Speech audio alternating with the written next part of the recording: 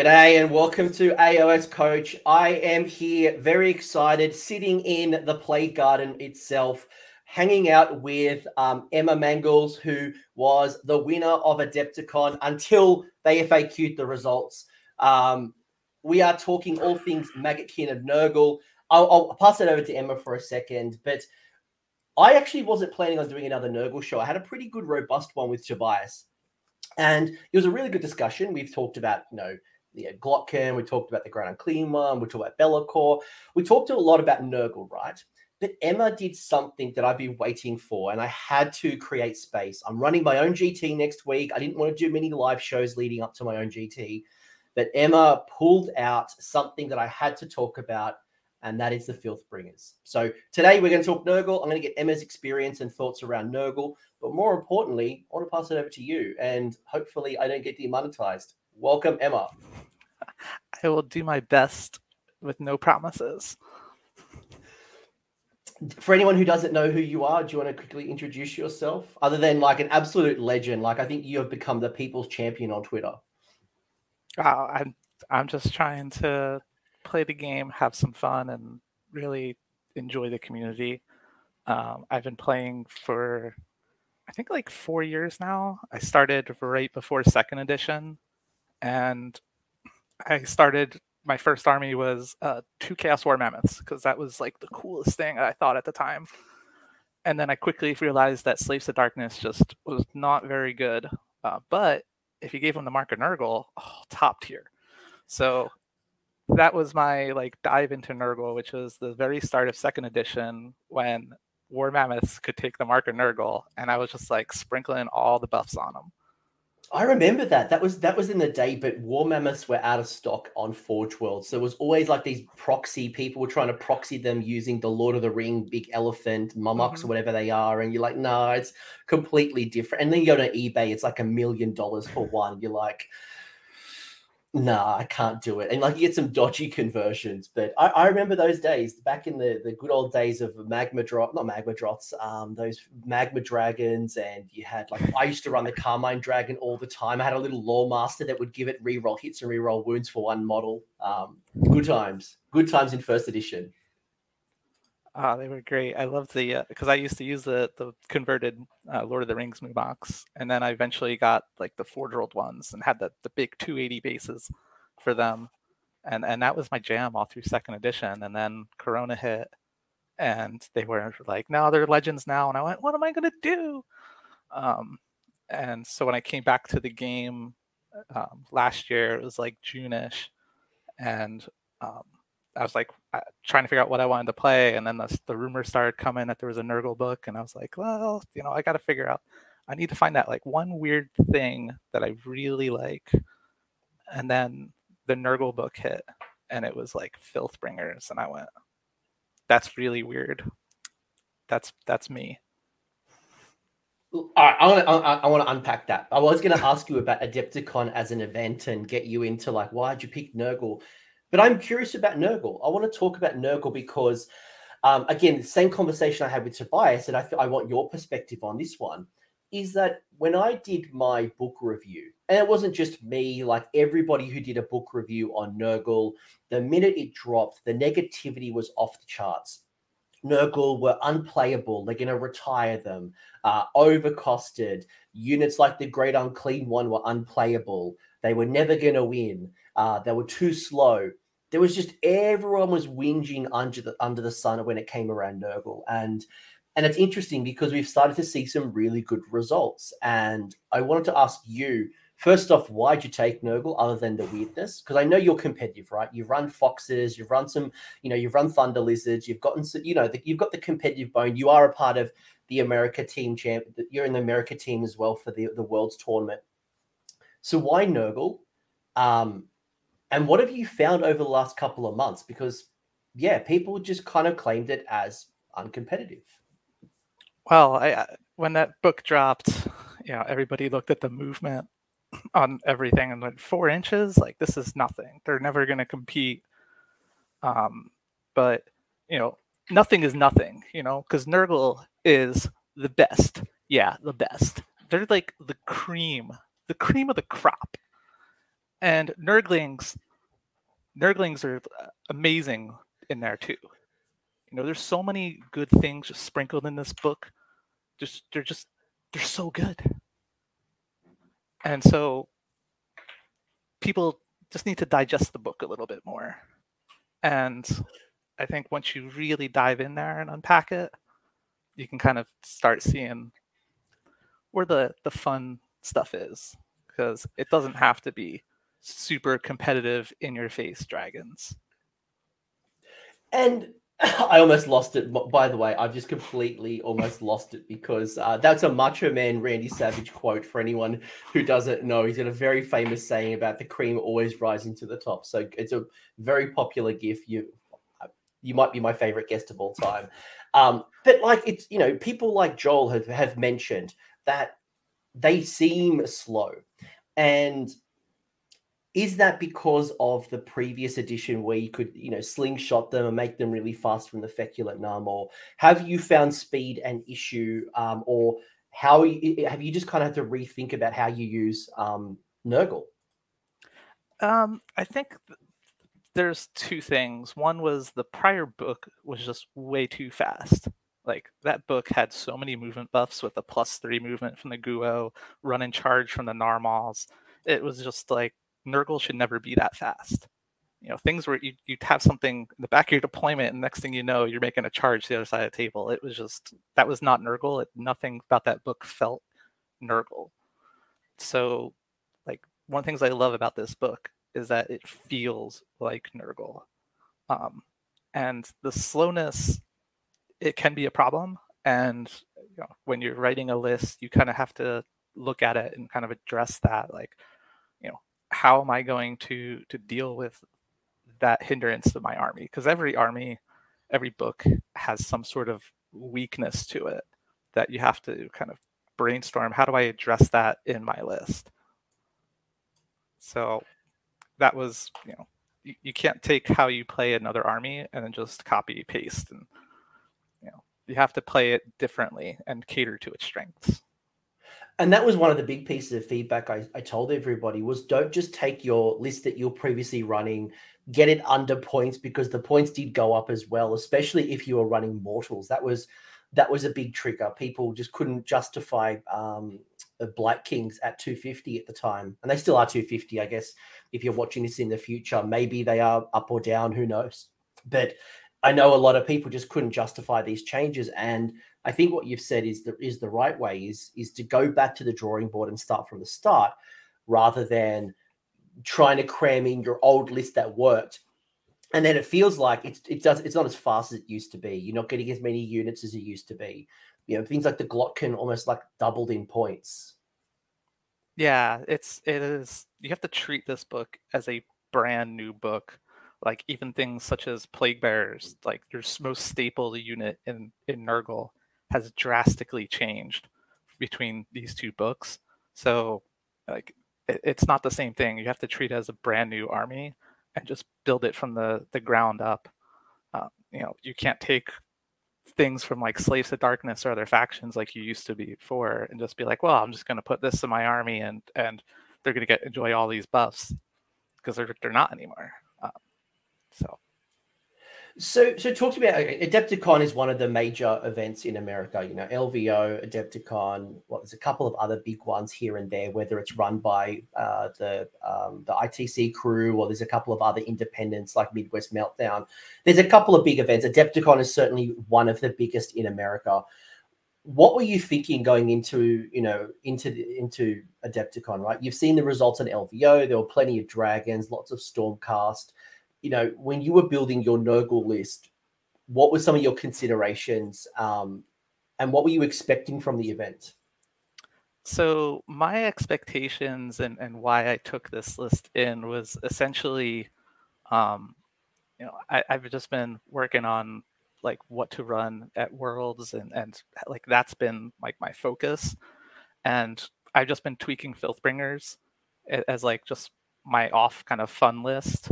And so I just wanted to have fun when I went to that event. It's known as like a big hobby event where there's a whole debate about soft scores, and you know you know going in that it's a hobby event to celebrate the hobby.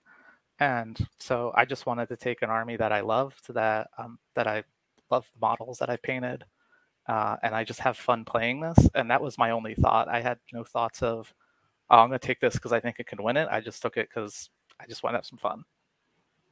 So, spoiler: Emma went 4-1. Is that correct? Yep. You went 4-1 at Adepticon with the Filthbringers list. So we will bring up the list, and I want to talk a bit more about. I want to get an understanding from Emma. How does she think about Nurgle? How are you building into it? And what was awesome, I actually really appreciate this. Emma sent me in advance some of her lists leading up to the list, so you can kind of see how it's evolved and iterated over time. And I'll be curious to see, like, what did you learn along that process? And that's part of the challenge, right? Without practice, you go, oh, this looks really good. You think about the synergies, you think about the math hammering, and then when it gets on the table, sometimes they over exceed expectations. Sometimes things don't work. It's too hard to keep in your aura bubble. The likelihood of getting the unit all into combat is difficult, or you just didn't find the situations that you thought about. So I'm looking forward to that part. I don't know if you want to add anything to that, but I think Adepticon. I think that list writing part is a piece that a lot of folks, they might kind of have some hiccups on and some struggles. Just identifying kind of what's working in your list, what needs a tweak, and then just the way people write lists can kind of differ between players too. So I just wanted to kind of share my list writing process in the hopes that, when I originally posted after Adepticon, I wrote a sentence that just said, "Be the meta that you want to see," and I'm just hoping that maybe through this process, people can kind of see what can they take from this kind of list writing and apply it to their own armies. So we can see some more crazy Gits armies, or maybe some more Khorne or something wild. I've actually been playing with a lot of Gits recently. I'm going to be testing in 2 weeks' time Gloomspite with Kronspine. I want to see what I can do with Scraggy and Crondo and see what I can do. Obviously, I can't bond him to Scraggy because he's a named character, but that's a different show altogether. Quick question from Paper J. Which was the army that you lost to? Do you remember who you beat and what you end up losing to?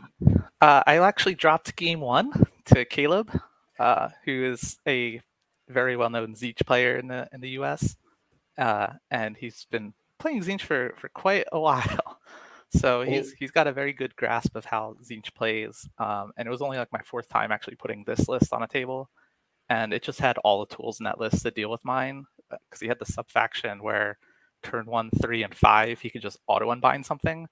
So like, even though I had Arcane on my side of the table, there was a point in turn 3 where I was like, all right, I'm very in the hole, but like I've got like maybe a chance if I like throw out a Hargast and get this unit to flee. So I cast Hargast on a 16 because I had a total of +4 to cast on it, and he just looked at me and went, auto unbind. So it's just rough. Sometimes you just get matched up against a really, really bad pairing. And with a good player on the other side, there's sometimes not a whole lot you can do. That happened to me once as a Hallowheart player. I think I rolled a 16 on a spell because I got all these pluses, and my opponent was Khorne, just rolled an 8, and I was like, all right, high five, well done. You deserve that. Like, you completely capped me on that one. But you went in, built a list that you enjoyed. What were some of the things that you kind of learnt about Nurgle, or maybe some things that you thought going into the event that you were strong at, you were good at, you would handle the meta well, with a lot of mortal wounds being thrown around. I don't know if people were running dragons or if they were running a lot of off-meta lists. Like, what were you kind of thinking about your list design? And then kind of what did you learn about it actually at the event? So one of the concerns with my list too was dragons, because I did play a game. I played this list at an RTT like a week before Adepticon, and game 3 of that, I just got absolutely steamrolled on Tectonic by a Stormcast player with a unit of dragons and long strikes, and he just shot off my Orgots turn 1 and charged in to some Blight Kings with dragons, and those dragons picked up those Blight Kings in one round. And I was like, ooh, I wasn't really expecting them to die that quick. So sometimes, some of these matchups, the damage output, even with a 5-up word built in, it can be a bit tough. Nurgle's supposed to be that real durable faction, but sometimes, um, it's not that durable. So what are they good at? So, I mean, because they are known for durability, right? You got the 5-up ward, you can do some healing. They are great in the sustained kind of attrition fight, because that's where the Nurgle really, really shines. But against something like a unit of full dragons charging into you, or a Maw Crusher using the Destroyer Axe, those are like the things that are really going to pop off. But against pretty much anything else, they'll win a grind. With a 5-up word save, you heal at least 1 wound in your hero phase. If you have your Locus of Fecundity, you're healing D3, and then you're applying disease, which is mortal wounds, and that'll really like help chew through things. Like I talked about Nurglings a little bit as one of the best units, and I think they're just absolutely amazing. They will outgrind things that are well above them in point value, simply because they're so durable, and those mortal wounds will add up, and they'll chip away at you. And plus, they heal at the end of the turn. They synergize well with Sloppity Bilepiper. If you do summon him, like I thought there was some crack science with Nurglings, and I played a game recently against them, and I really appreciate them. I'm like, okay, look, I used to laugh at you. Like I'm from the old school, right, where we used to run like rat swarms and bat swarms, and swarms were like a joke. You'd run them into a pit and you tie it up for a little bit. But Nurglings are no joke, especially when they start healing. You can obviously teleport with them or bring them in from reserve in a terrain piece. Like there's some good utility in those little models. Yeah, and they have a very strict setup rules if you go to Deep Strike them, where they have to be within 3 of a terrain, but it doesn't say wholly within, it just says within 3. And it's still 9 for any models. And the most restrictive part, though, is wholly outside of your territory. So luckily, I didn't match up against any armies that I had to keep them on the table, because that's a concern on some matchups where your territories are so close. Like if you're on Tectonic Interference, where your territory is half the table, so now I have to put them on that side against a Beast of Chaos player. If they could just screen you off completely, and then your Nurglings can't come on. So you got to be really careful with that sometimes. Talk to you were alluding to some of the rules, which is why I brought them up on screen. I thought there's a lot of great rules in Nurgle, and I think part of tapping into Nurgle is obviously taking advantage of some of your great allegiance abilities, but maybe not falling down a rabbit hole of trying to get the most out of one particular build. So a prime example, and this was a theory that people were talking through, was things like disease, right? When you look at this set of abilities, are you trying to build a list that just maximizes disease tokens and always trying to generate 7 on every single unit, every single round? Are you trying to maximize things like your D3 heal from having, Horticulus and the Glotkin, or like how do you look at these set of rules as a competitive player? So what kind of drew me to Filthbringer's White Ray out of the gate was I looked at all the rules, the allegiance abilities. Like the first thing you do when you get a brand new book is you just look at the allegiance abilities and say, what is this army? What does they get? What is it kind of supposed to do before you even start looking at units or war scrolls? Just what is the essence of the Nurgle book? And when I looked at it and I went, well, there's this disease mechanic, so that's going to put out a lot of mortal wounds if you can really kind of ramp that up. And that's why I kind of started down the rabbit hole of Filthbringers of, do I want to just try to pump out as much disease and max people as quickly as possible and just start melting them with mortal wounds? It's a great mechanic. It'll start rotting things down, but it's not. The more I played, the less inclined I was to go out of my way to try to max disease on things. because you have to have that balance of where you're not putting yourself out of position, you're not overcommitting to something. So it's kind of, how do I spread disease enough where I'm not compromising my board position at all? And I think that was probably some of the first thinking, and I'll pass the mic back over to you in a sec, was that I remember the first thing people started talking about with disease tokens, like, right, I'm going to get the Filth Bringers and I'm going to get my Rotbringer Coven to get the +3 to the cast. And then I'm going to try to cast, I don't know, Umbral Spell Portal or Soul Snare Shackles. And I'm going to try to maximize these disease tokens because the Endless Spell, when it's cast, gets the Mega King of Keyword. So then it's going to do disease tokens. And there's this massive sequence in order to get it. And then it kind of quickly, like these all these points, all these efforts, and then you come up against Lumineth, and you're like, yeah, that's not happening. Well, as you said, Tzeentch, like Caleb, just like, yeah, that's not happening. So you're putting all your eggs in one basket. So I'm hearing you're trying to take advantage of the rules without overcommitting. Right, and like, my initial thoughts was, how do I spread that disease as much as possible and get a Witherstave in my list, which is an artifact for Nurgle Demon heroes that will add 1 to disease rolls for anything that's within 7. So that was like my initial, like, I want to run down that rabbit hole and just max disease with my spell casting, use a Witherstave to get more mortal wounds off that disease, and then the rest of my list to be built to just bog you down. And it went too far in one direction with that, and it didn't have anything to really adjust my play in it. It was too one-dimensional, and as you kind of look at some of these other rules, that disgustingly resilient's gonna really make a lot of your stuff durable. You don't need to just have big bricks of plague bearers. Like, there's a lot of stuff in that book that can be durable. The Locus of Fecundity is just amazing. Even if it's not a Guo, there's Festus the Leech Lord. He's 150 points. And when we get to the list building, you'll see, I think he's one of the best things in the book, because for 150 points, you get a guy who has a big aura, 14 inches, that is not a holy within, like a lot of other rules in the game have. It's just, if you're within 14 of this 40 mil base, you can heal D3 wounds at the start of your hero phase, which is incredible. And with the changes to heroic recovery, where you can't do it in combat, you can heal D3 wounds in combat with this.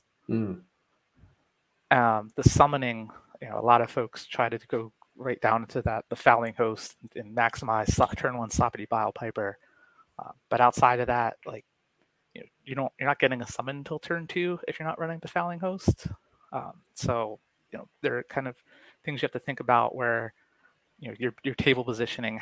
What do you have in your Nurgle list that you can keep wholly within your territory, so you're getting at least the 3 summoning points off of that a turn? Because if you don't have anything wholly within your territory, then you're missing out on summoning.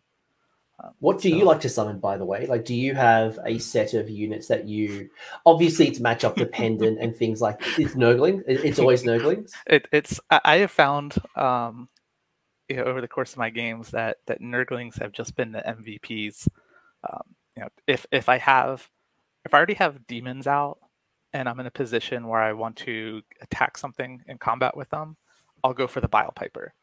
Like, I had a unit of Nurglings on the table versus Ironjawz, and I needed to kill this Maw Crusher. I had like nothing left on the table. It was like his Maw Crusher and just like my Nurglings and my wizards. And so I summoned a Bile Piper, and I had used Festus to put -1 save on a Maw Crusher that turn. So the Maw Crusher is at -1 to save. My Nurglings were summoned in. I had the hero with it wholly within 12 to give them all an attack. So I had all these Nurgling attacks that hitting on 4s, 6s do disease, then 6s to wound. I was giving the mortal wounds. So all in all, they did like 2 or 3 wounds off of just the regular combat from them failing saves.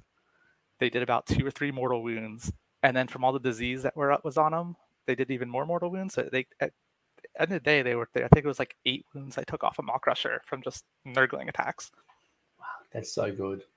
You gotta love those stories. I love it when that happens. I love them, but like Nurglings themselves, it's 12 wounds in the unit, and they're 4 wounds per model. At the end of I think it's the end of the Battle Shock phase. Is it Battle Shock phase? Yeah. They any wounds that are allocated to the model just heal. So Yeah. they're getting their own healing. They don't have to be by any locus. They're just, you can deep strike them on your opponent's side of the table, which means if they're wholly within your opponent's territory, they're getting you 3 summoning points.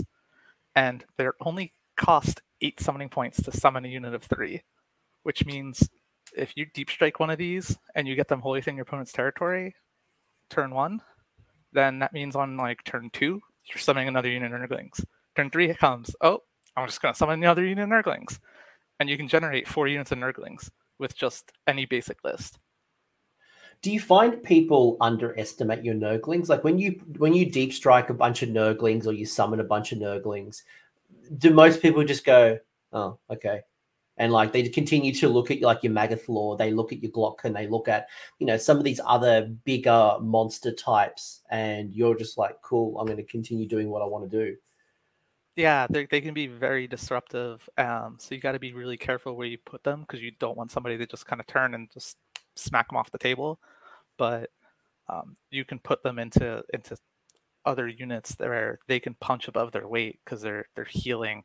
As long as your opponent's not getting 4 wounds through that 5-up ward each turn, then they're going to stick around and they're going to start whittling things down. I had them in combat with 10 Chain Rasp, and they killed like 6 of them before he retreated them, and I still had my full 3 Nurglings. I've taken off, a pig off of a unit before, where you've had, all right, now I gotta move this War Chanter over there to give these other 2 Gorgrunas their +1 damage, because I need to clear those Nurglings off before they start dropping more. So they really punch above their weight. And if you're really smart with your positioning and where you put your Nurglings, and if you got the Sloppity Biopiper around, you can tag that one model, 2 models at most, and you obviously can't pile in with Sloppity within the 14-inch aura. The attack backs into the Nurgling. I found when you're stuck into combat, it can be quite difficult to just fight off that Nurgling without obviously taking out Sloppity. So it was just this cycle of just doing a couple of damage, heals up, couple of damage, heals up, couple of damage. So again, don't underestimate the Nurgling. I think they're good value. Whether you bring them into your list or you summon them, it's good to see them get a little bit of respect finally. Yeah, they're great. If you want to put them in your list, it's only 105 points. It's like the cheapest thing in the entire book. And if you want to summon them during the game, that's only 8 summoning points, which they can't be battle line, can they? They can't. That's the one thing I wish they could become battle line. Like, make if Morbidix was my general, Nurgling should be battle line. Give me that. I want these little fun guys all over my table. Come on, allow it. Before I get into your list construction and your cycle, actually, I'm really interested in this part of the show. Have you played against Legion of the First Prince, and if so, how have you found it?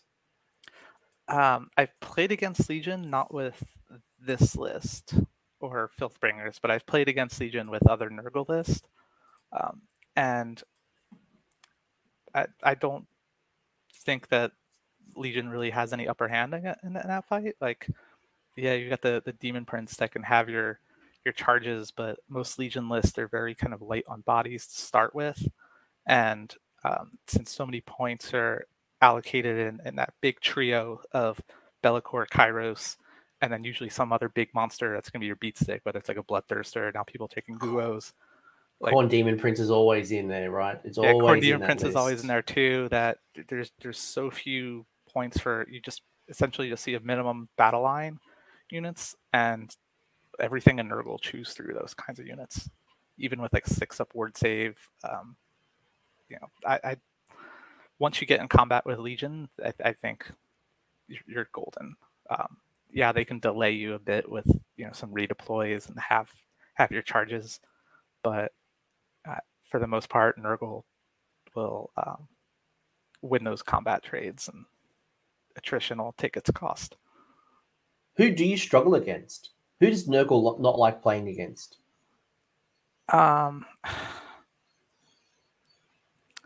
They not like playing against? It's kind of an odd thing. It depends on it's very list dependent, I find. There are some Nurgle lists that will be absolutely great against Tzeentch. Like, I lost against Tzeentch because I was running a list that was just very weak against that matchup. But if I wasn't running like a Filthbringer list, if it was more and more of a traditional like drowned men list that we see all the time now, that are people running, that's a much better for Nurgle. So it really, I can't say with like that there's one army that's going to win all the time. It really depends on the list matchups. It kind of feels like Sons of Behemat, where like they just do something and they do it really well. They do it exceptionally well. You just do the grind. Probably you and like Soulblight Gravelords, especially like zombie builds, you do the grind so incredibly well. But and that's why I know when I play my sons, I don't really care about my opponent. I just run my idiots up the board and I do my thing. But hey, Actually, that's a simpleton like me. yeah, so then you mentioned the zombie grinds. I've seen some struggles against like heavy Graveguard list, because Graveguard do an unbelievable amount of damage in combat, and they're just as resilient. So I think if anything, the Graveguard lists are probably the biggest struggle for Nurgle.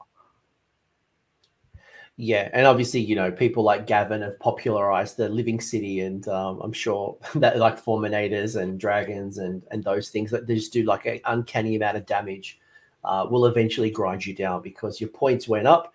So you've got a lot less bodies on the table.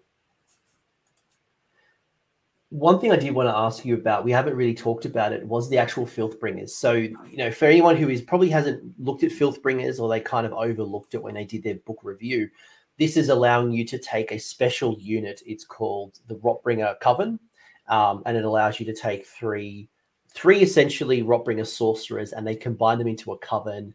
They act independently, and depending if they're within range, or they get like pluses to cast. Talk to me about this Filthbringers and what drew you to it, and talk to me a little bit about some of your thinking around the Filthbringers, and then I'll bring up your little cycle of how you're thinking of this construction. Sure. So the thing that initially drew me to it was the diseased trait, which is the other Nurgle ability where at the end of the Battle Shock phase, your disease tokens are rolling mortal wounds. When I first looked at this book, I said, how do I get as much mortal wounds out there as quick as possible? Like, because if you disease something top of one, just one disease on them, it'll average 4 or 5 mortal wounds over the course of the game, because that's just the law of averages. So I was like, how do I get that disease rolling top of one if I need to? Because it's a very, very slow army. So that's where I went first in my deep dive into the book, which was Filthbringers. So it's for 360 points, you get 3 Rotbringer sorcerers, which are normally 145 points each. You take them as a bundle, and at the start of the hero phase, you pick one of them, and they get a bonus to casting, unbinding, dispelling. So I was like, cool, I can have one of those wizards get a +3 cast, or +3 unbind on my opponent's turn. So from there, it's how do I make that even more effective? And what else can I do with them? And the Rotbringer sorcerers by themselves don't really do much. Like, I can't really find much of a reason to put a Rotbringer sorcerer in any list outside of Filthbringers, because all they have on their War Scroll is a War Scroll spell to which pick something within 7, and you roll a number of dice equal to the amount of models in the unit, and every 5 of some mortal wound. It's great against horde units. It's only a range of 7. You don't really see a lot of horde units in the game right now. So I was like, that's not very effective. No. And then the only other thing they have on their War Scroll is Tainted Endless Spells, which is any endless spell that they cast is treated as one of your models for the purposes of the disease trait. So now the endless spells that they cast that are roaming around the table at the end of every movement phase and the end of every combat phase are applying the disease to any enemy units within 3. So I was like, that's how I can spread and project that disease all over the place. So that was the initial draw to Filthbringers. And like the Rot Coven is really the only use I could really find for a Rotbringer sorcerer, because if you're not slinging an endless spell out there, it doesn't do anything. It's 145 points. of that just sits around and doesn't provide any other benefit to your army. Well, as you said, Festus is 150, right? So, for an extra 5 odd points, you get the D3 heal. What about the other side of the Filthbringers, right? Because you talked about the offensive stuff, but what about the defensive stuff, the up to +2 or +3 to unbinds and can you dispel? Is it dispels as well? Yeah, dispelling as well. You can have casting, unbinding, and dispelling rolls. So +3 to an unbind, +3 to a dispel. I imagine that could be quite powerful as well. Oh, it's huge. A lot of armies out there might have only 1 or 2 wizards in their whole list, and if you bring a +3 unbind to the table, like, yeah, you just try casting that spell. I dare you to. So that's pretty massive, and when you combine that with things like putting Master Magic for a rerollable one on that same +3, like, it's perfect. You happen to have Arcane Terrain on your side of the board? Now we're talking. Damn cooking. Yeah, that's and you're right, like every army has that one spell that they want to get off as often as possible. Daughters of Cain love their Mind Razor.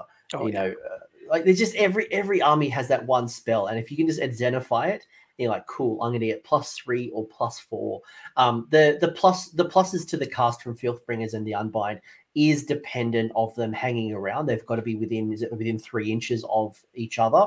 So they are independent units. So you don't have to keep them in like a little trio. You can separate them across the board, but you are giving up your pluses to the cast unbind. So gives you some flexibility, but also you probably I assume you are mostly running them as like a little trio more times than others. Absolutely. Like, and what you do with them too is, since you're running them as a trio, and you're keeping them in kind of like a triangle formation, the thing you do is you keep that back one wholly within your territory, where a lot of missions or your territory is 11 inches up. You can keep that one Rotbringer Sorcerer just touch in there wholly within your territory, and then the other two that are 3 inches off of that, so you can get them a little bit further up, and you always have your 3 summoning points. And if one of them dies, yep. If one of them dies, yeah, you don't have a +3 to cast or unbind anymore, but you still got a +2. Yeah, that's still good. Obviously, you're talking about the generation of your summoning points when you're talking about having 1 on your backfield and 2. So I love that. That's a very good strategy, because they're right. They are independent models, but they obviously work together. So be very smart, and I love that. So good. Emma, so smart. Which brings me to this list. And when I say this list, this is your series of thinking. This isn't the list, by the way. I know I've been teasing you like it's I don't know, like a strip club going, look at me doing a little dance. This isn't the Emma list. This is not the list that kind of podium at the Adepticon. We'll come to that in a minute. It's actually the list after this list. But you've got your thinking here, and I love this, because when you build a list, and for people who are learning the game or learning the faction, it's easy to go in and see who won a tournament and just copy the list. I see, Emma did really well with Filthbringers. I'm going to grab Emma's list. I'm going to run Emma's list. And I can do that, but I'm not going to often get the same result as Emma, because Emma has the thinking. She has done the work. She has practiced. She understands the army. And that's why you often find a lot of people who just pick up internet lists and run them at tournaments don't do nearly as well as the actual creator. So, which is part of why we do this kind of show, is to go, well, what's the thinking behind the list? And as you see what Emma's done, there is 6 or 7 iterations of this list that you've started with a concept, you've tried it, you've evolved it, because some things have really worked, some things haven't worked, some things you've been missing, some things maybe you've got overcommitted. And it's awesome to kind of see your thinking here and, follow it along. So I might pass the mic over to you to kind of explain a bit more about what you've done, what you've learned leading up to this Adepticon list that we will unveil pretty soon. So this is kind of a sneak peek and insight into my list writing process, which I actually write my list in an Excel spreadsheet, and I rarely delete things unless it's like a new addition. So what I did here was the top left where you see the Guo, that's the very first iteration of a Filspringer list that I put together, and I played that list like probably a dozen games with it. So it was kind of my thinking of the initial read through of the book. What do I want to do with Filspringers to maximize my disease? So I had the Rock Coven in there. I had the Guo in there who had the Wither Stave for that +1 to disease rolls, everything around it. I put Blowab in there because I think he's just one of the best units in the entire book. And then I went through, all right, what are my 2 endless spells that I want to use? So that was the Hargast and the Shards of Alagar. And for those that are wondering, what the heck are these things? What do they do? The Hargast is a endless spell that gets set up wholly within 12. It's predatory, so at the end of your movement, at the end of your hero phase, it'll move 8 inches. And what it does is anything that's wholly within 12 of it in the Battle Shock phase cannot receive commands. So anything that's wholly within 12 of it can't receive Inspiring Presence. So it's great anti-horde tech. So if there's a big horde of units, just start throwing the Hargast over there and watch your opponent go. The other one was the Shards of Alagar, which when I was looking up this model, because I had read the rules on it and was like, that seems pretty good. I was like, wait, what? It is 2 models that are on 105 mil oval bases. Those are pretty large for endless spells. And you get 2 of those bases. So when you're talking about the tainted endless spells from the Rotbringer Sorcerers, 3 inches off of 105 base, you can touch a lot of things with disease. And the shards get set up wholly within 18, and they're predatory, and instead of like moving one, you pick up one of those models and you set it up wholly within 12 of the other. So you can get that 30 inches out, and then anything within 3 of that is getting disease.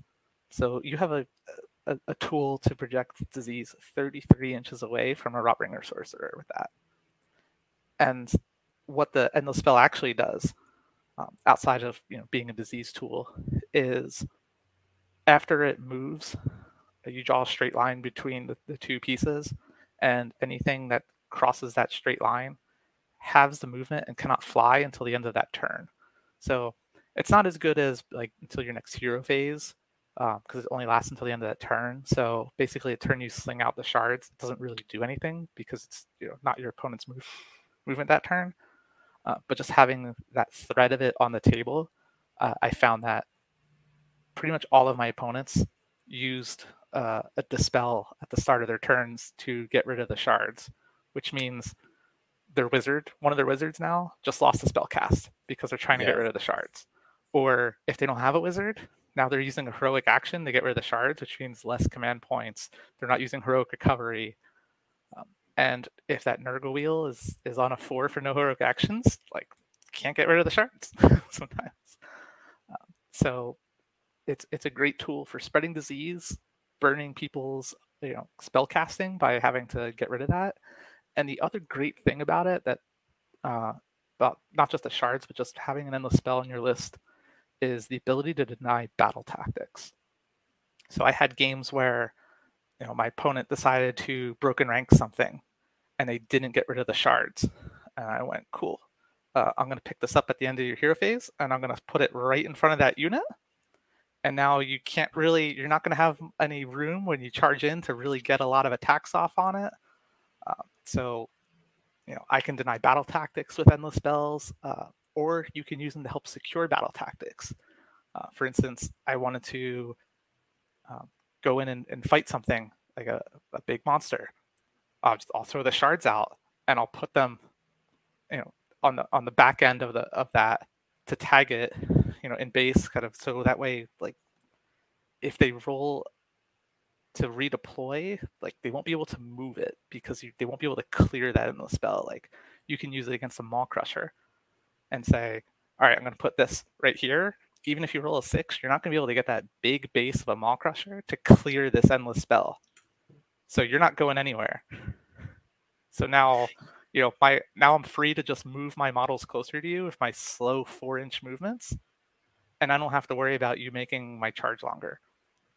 You are seeing a lot of smart play from players at the moment where they're using endless spell bases and even in front of their units to deny charge areas, because while you can move through an endless spell, you can't end on an endless spell. So there's a lot of shenanigans you can do with it. Were there any other endless spells that you considered? Because I know initial thinking people were running Spell Portal, they were tapping into, as I mentioned, Soulsayer's Shackles. They were looking at some of the other things like that. What's that necromantic wave? The stupid. The Grave Tide. The Grave Tide. That's right.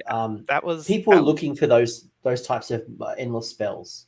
The Grave Tide was one of my initial thoughts of looking at that, and then but it doesn't go very far. When you set it up, it's very slow to get across the table. So I just saw shards, and I was like, that is so much better than Grave Tide. So that's why I went that way. I know a lot of people love Spell Portal because they're like, oh, you could sport Spell Portal and then Rancid Visitations to do mortal wounds, but things like that are so situational where it's like, if I'm not running against a Horde army, Rancid Visitations doesn't do anything, I felt like. So the Spell Portal, because it's very limited in its utility, I didn't really see a place for it in a list, because everything that I want out of Endless Spell is to not only have its Endless Spell function, but also be able to project the Z's, and also just be a roadblock or a speed bump if I needed to. And so the Spell Portal being on like a 40 mil base, it just doesn't do that well. But then Shackles would fit into that criteria, right? Because you get 3 models. Shackles would, but you have to set them up like wholly within 12 of yourself, and Nurgle just doesn't have the move to go to get around it. So I felt like if you put Shackles in your list as a Nurgle player, you're more likely to kind of hinder your own movement because you only have 4 inches. So if I throw that in front of myself, I'm not going to be able to go around it because I don't have anything that moves fast enough to avoid being stuck in Shackles itself. I imagine, correct me if I'm wrong, Shackles is a type of thing for a Nurgle player that once you're up in the middle of the board and you're trying to defend your position, you throw it out. But what I'm hearing from you is you're trying to get offensive disease tokens from endless spells as early as possible, as opposed to Shackles, again, probably turn 3, maybe turn 2 if you're lucky. Yeah, because I want as much utility out of everything in my list as I can. So if it's not going to benefit me till turn 3, a lot of games can be decided by then. So it's just I don't really feel the Shackles because turn 1, it's not really going to do much. It might be good in a matchup where you have a very kind of aggro list on the other side, like Iron Jaws or just all dragons, where you can be like, oh, here's a spell, it's going to deny this this table space. But outside of that, it just doesn't do anything on that turn 1 or even sometimes turn 2. Yeah. Whereas keep going, sorry. The other endless spells, because how far they can move, like that Horrorghast, so that's wholly within 12, then moves 8, so that goes 20 inches. Shards of Alagar go 30 inches. I can, even if I have to go top of turn 1, I can use them to just start projecting disease out. No, I like it. And that's the kind of thinking that I wanted to hear from you. It's that while they do fit the criteria, what you're looking for is that offensive power, because it's probably one of the big weaknesses of Nurgle is being able to project power at range can be quite difficult. And if you do want to kind of get into someone's backfield, you got your Nurglings, yes, you got your Lord of Affliction, you've lost your speed, you don't have long range shooting. So endless spells are one way that you can get into your opponent's backfield. And I think, Horrorghast and the Shards are 2 good examples. And if people want to go with Shackles, they go with Shackles. But I think you've given us some good thinking around why you've gone with the Shards as opposed to Shackles, or what you're looking for, at least from your endless spell choices. All right, and so the rest of the list in the very first iteration, I was kind of looking for just how do I spread as much disease as possible early on, and just build around that. So that's why like the battle line, you just see a bunch of plague bearers because they're just the cheapest battle line option. When you're running Filthbringers, you only have two choices: plague bearers or putrid blight kings. One of them's 150 points, and the other one's 250 points. So, you know, there's not a lot of variety there. So I was just like, all right, I want to run a big meaty block of plague bearers, so that's all I can afford. The only other access to battle line you get is if you have a Lord of Afflictions as your general. But if that's your general, then you're not taking Master of Magic. So then your Rob Coven's kind of suffering because they don't have a reroll built in. So from there, I played that list quite a bit, and I was always trying to look through ways to improve it. So I was trying to reiterate the list a little bit more, and I was thinking, well, do I need Master of Magic? Like, what does Epidemius look in the list? So I was trying to put together that, and it was just the list just was not looking good on paper. And that was the second list to the right of it. You see with the Scrivener, because I was still hung up on taking the Wither Save at the time. So I needed a body to take that, which means I had to have a Nurgle demon that was not named. And your choices are basically a Scrivener or a Sloppy Piper. That's it, because your Guos are 495 points. Or you have the Poxbringer, which 145 points for a wizard that doesn't do anything else. So I was not happy with this iteration. I was trying to figure out a way to make Epidemius, work in there, and I was like, why am I taking Epidemius? It just came down to kind of what I talked about with the endless spells, which is, what is it doing for me? Like, if it only does one thing, I don't really like it. So I kind of gave up on Epidemius real quick because I realized like you're only taking him to just have access to a few spell rerolls. Outside of that, he brings absolutely nothing to your list. Like, he doesn't do anything else. If he had the Locus of Fecundity for the D3 heal, maybe I'll consider him. But 145 points to just get a maximum of 7, what I'm looking for, 7 spell rerolls in the entire game. It just, I wasn't feeling it. Doesn't give me enough. It's a named character that can't take any command traits, artifacts. I was like, no, it felt like a waste of points. So that list went in the bin. I never put that one on the table. But at the same time, I never deleted it off my spreadsheet because, my list writing is kind of, I don't ever want to just delete something. I want to kind of leave it there because maybe I'll revisit something and kind of take pieces. So that's why we have so many Filthbringer lists on their screen right now, is because I leave everything out there and I revisit it. So and I really like that. I just want to pause you on that for a second and give you, have a sip of your iced coffee, because I love this idea. Because for most people, I'm actually not forcing you drink or don't drink. It's up to you. But like most people, when they list write, they use the app, whether it's War Scroll Builder, whether it is the AOS app. Very few people. This is OG stuff, right? This is where when I used to play Warhammer, you get the notepad and pen, you write it out. I actually did before AOS reminders came out. I actually made my own AOS reminders in Excel using pivot tables and conditional formatting. And when I used to generate my list, I'd actually get out the rules per really bizarre stuff. I'm a nerd. But what I love about this is the fact that you are able to compare it like this very easily to go, right, well, I've run 5 versions of my list. This is how I've tweaked the list. This is what I'm really good at. This is where I'm struggling. At times, I really wish I needed more bodies, better cast. I need something. And I can very clearly on a menu look at my movements as opposed to what we currently do in the app. It's very hard to compare lists. So if you are looking to list build, I think this is a great way or a consideration, whether it's on paper, whether it is on Excel. Good insight to a very competitive player's mindset here. Yeah, so I actually have a whole Excel spreadsheet where I keep lists, and I have a tab of just Filthbringers, and where I've kind of gone through this whole list writing with Filthbringers. So I have all of these different iterations. most of which never saw the table. But it's just that, how the list kind of changes from generation to generation of the list. So see some of these, they're not even close to 2,000 points because I just couldn't make it work.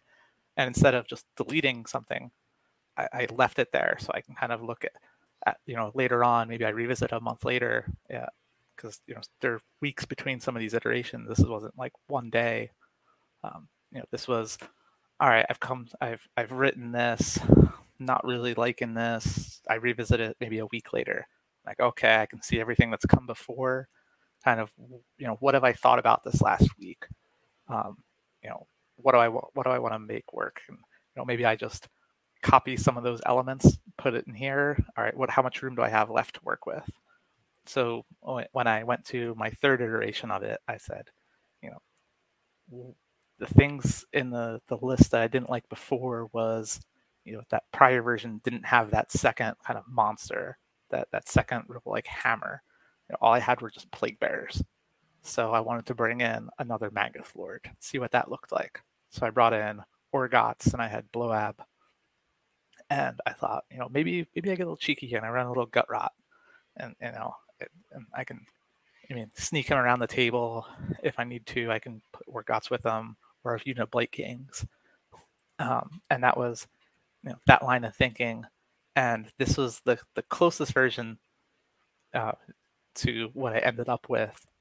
So you'll see a lot of similarities in this to my final version, but at the time it didn't hit me. So it sat here at, you can see at 1940 points, and I was close. And this was like, I think maybe around January when I wrote this one, and I couldn't crack it, but it was there in my spreadsheet, and I read back and I revisited it another time, and I said, I don't really like gut rot in that list. It just doesn't feel right having gut rot as my deep strike element. I prefer the Nurglings. They're much cheaper. I don't really feel like deep striking Blight Kings or Orgots. I prefer them on the table. So let me kind of take this and rework it a little bit to put Nurglings in there instead of gut rot. Okay, so I've got the Nurglings. What else what do I have room for? And I went, I could put a Poxbringer in there for the Wither Stave. If I'm running Plague Bearers, I've got 3 units of them. I can give them Fleshy Abundance with an Arcane Tome. I didn't need the Arcane. It was Poxbringer. It's the caster one. But so that was my thought process there, where maybe I have the Poxbringer to give out the +1 wound to my Plague Bearers. Give him the Wither Stave. I didn't like it still.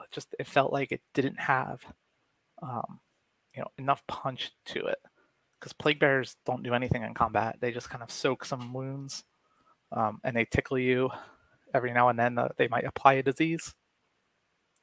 Big deal. So I still wasn't crazy over it. It just didn't have, it was missing something. So I sat on it for a while, and came back another week or two later, and I was like, people keep talking about these Pusquills. What does that look like? So I tried to put together a list. What does this look like? I need a Lord of Afflictions though as a general to have the Pusquill as battle line. Like the points weren't working out with it, with 2 Magath Lords and a Lord of Afflictions on the list. It didn't have enough room.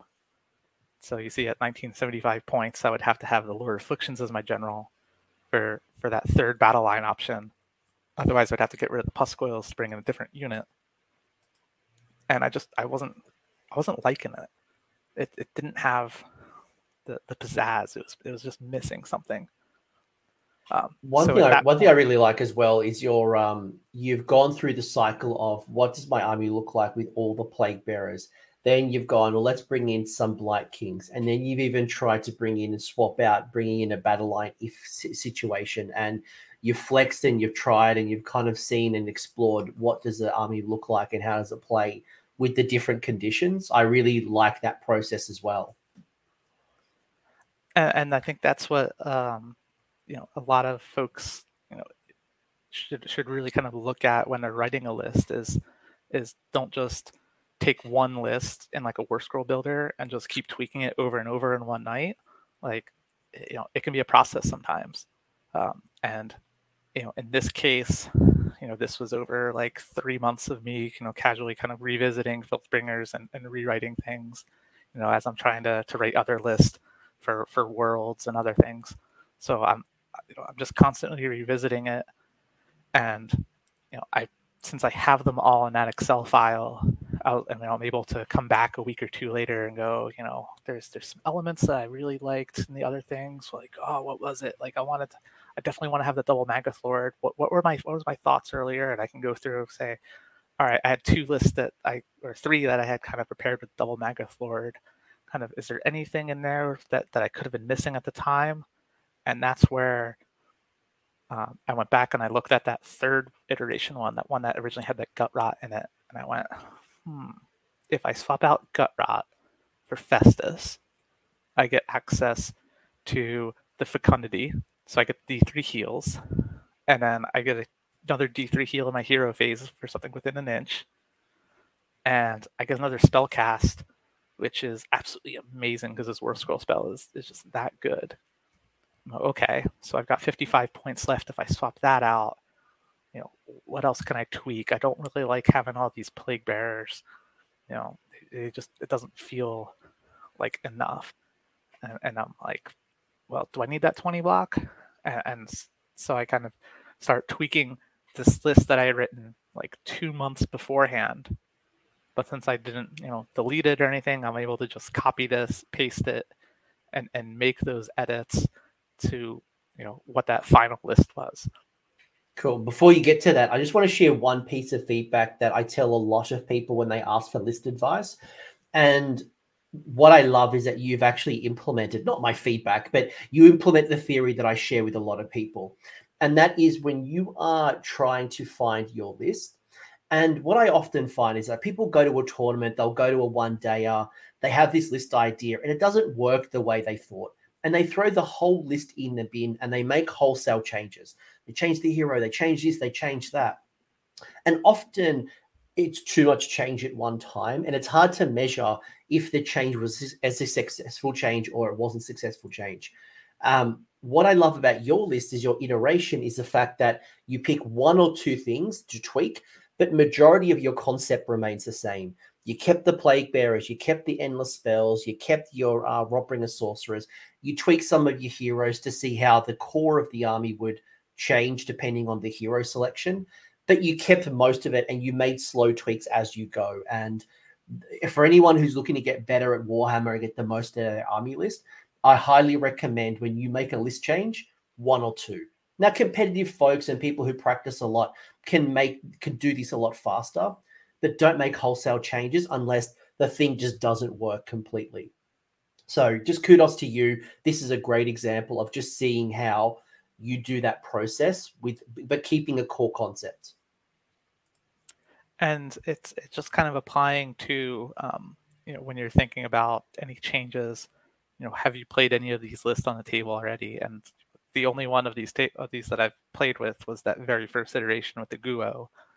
And I played maybe a dozen games with that list. I really liked it, and it didn't really drop much games, but it felt like it needed some more punch. Plague Bearers they don't do anything. I needed some more oomph to it. The Guo was just feeling a little overpriced for what I was doing with it. The Wither Stave, while it set up some great combos. One of my games I played with it, I did over 30 mortal wounds with disease in a battle shock phase because I was able to, start the game and I rolled my wheel and I started on a 5 and went, oh, so next turn it's +1 disease rolls, and I cranked the disease to max, and next turn, so I ran them up the table. I just like, all right, I'm gonna command point them up in the face because it's Sylvaneth, like they're not gonna deal with them. So ran them up the table, got it. Next turn, cranked the disease up to max and just went nuked. But like outside of that one game, like, yeah, it felt really great, but outside of that game, didn't really feel it too much. A big, huge base with a 4-inch move that his combat was pretty lackluster. I needed the second monster with a bit of punch. So that's why I was like, I want to bring in Orgots, and then I wanted to swap out Plague Bearers with Blight Kings. That was, some of my thoughts of where I want to bring in, and then the other thoughts in my list were kind of around the enhancements I was bringing. Which in that very first list, I was taking the enhancement for another artifact, so I had the Arcane Tome for an Outbringer Sorcerer, so we had 2+3 cast, and then I was using that Wither Stave. Don't ruin Christmas. I'm going to bring up the list. I'm going to bring it up. Are we ready good to go? By the way, getting a lot of love here. Before we transition, Joel asked really quickly, what about cogs? Any thoughts on endless spell cogs? Maybe you've got it in the list. I just, it's like, in the end, I didn't need any additional spell cast because you've got 3 Rotbringer Sorcerers already, and if you take the Arcane Tome, you've already got 4 spell cast.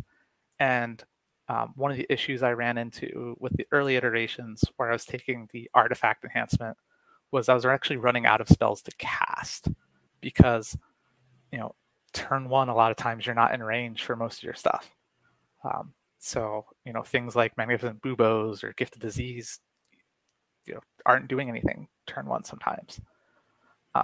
So that was one of the major tweaks I made in the final version as it was take a spell enhancement. So now I've got the ability to cast other spells that I don't need opponents in range. So I brought in Blades of Putrefaction. So you'll see that on 2 of my wizards because even though it just makes your disease go off on a 5 or 6 to hit instead of just a 6 to hit. It still gives me a spell that I can use, so I'm not sitting there idle. So that was one of the best tweaks I made to my list. It was just a simple change. I said, don't really need the Wither Stave. It's nice, but it's too situational. I want something that's basically going to always give me something. Everything in the list, I want synergies. It has to give me more than one thing. So this was the final version. I brought in Festus because he's the bestest. And what is Festus doing? He's a wizard, so he's already has one of the best spells in the book, which is his War Scroll spell, which gives you -1 save to something within 14. It's tough to get off on a 7, so there's times where he doesn't get the spell off, but if he does get it off, it's huge because anything in your list, now that I've got Putrid Blight Kings and Magus Lords, they're all base have Rend 1 and they have Rend 2 and the Magus Lords.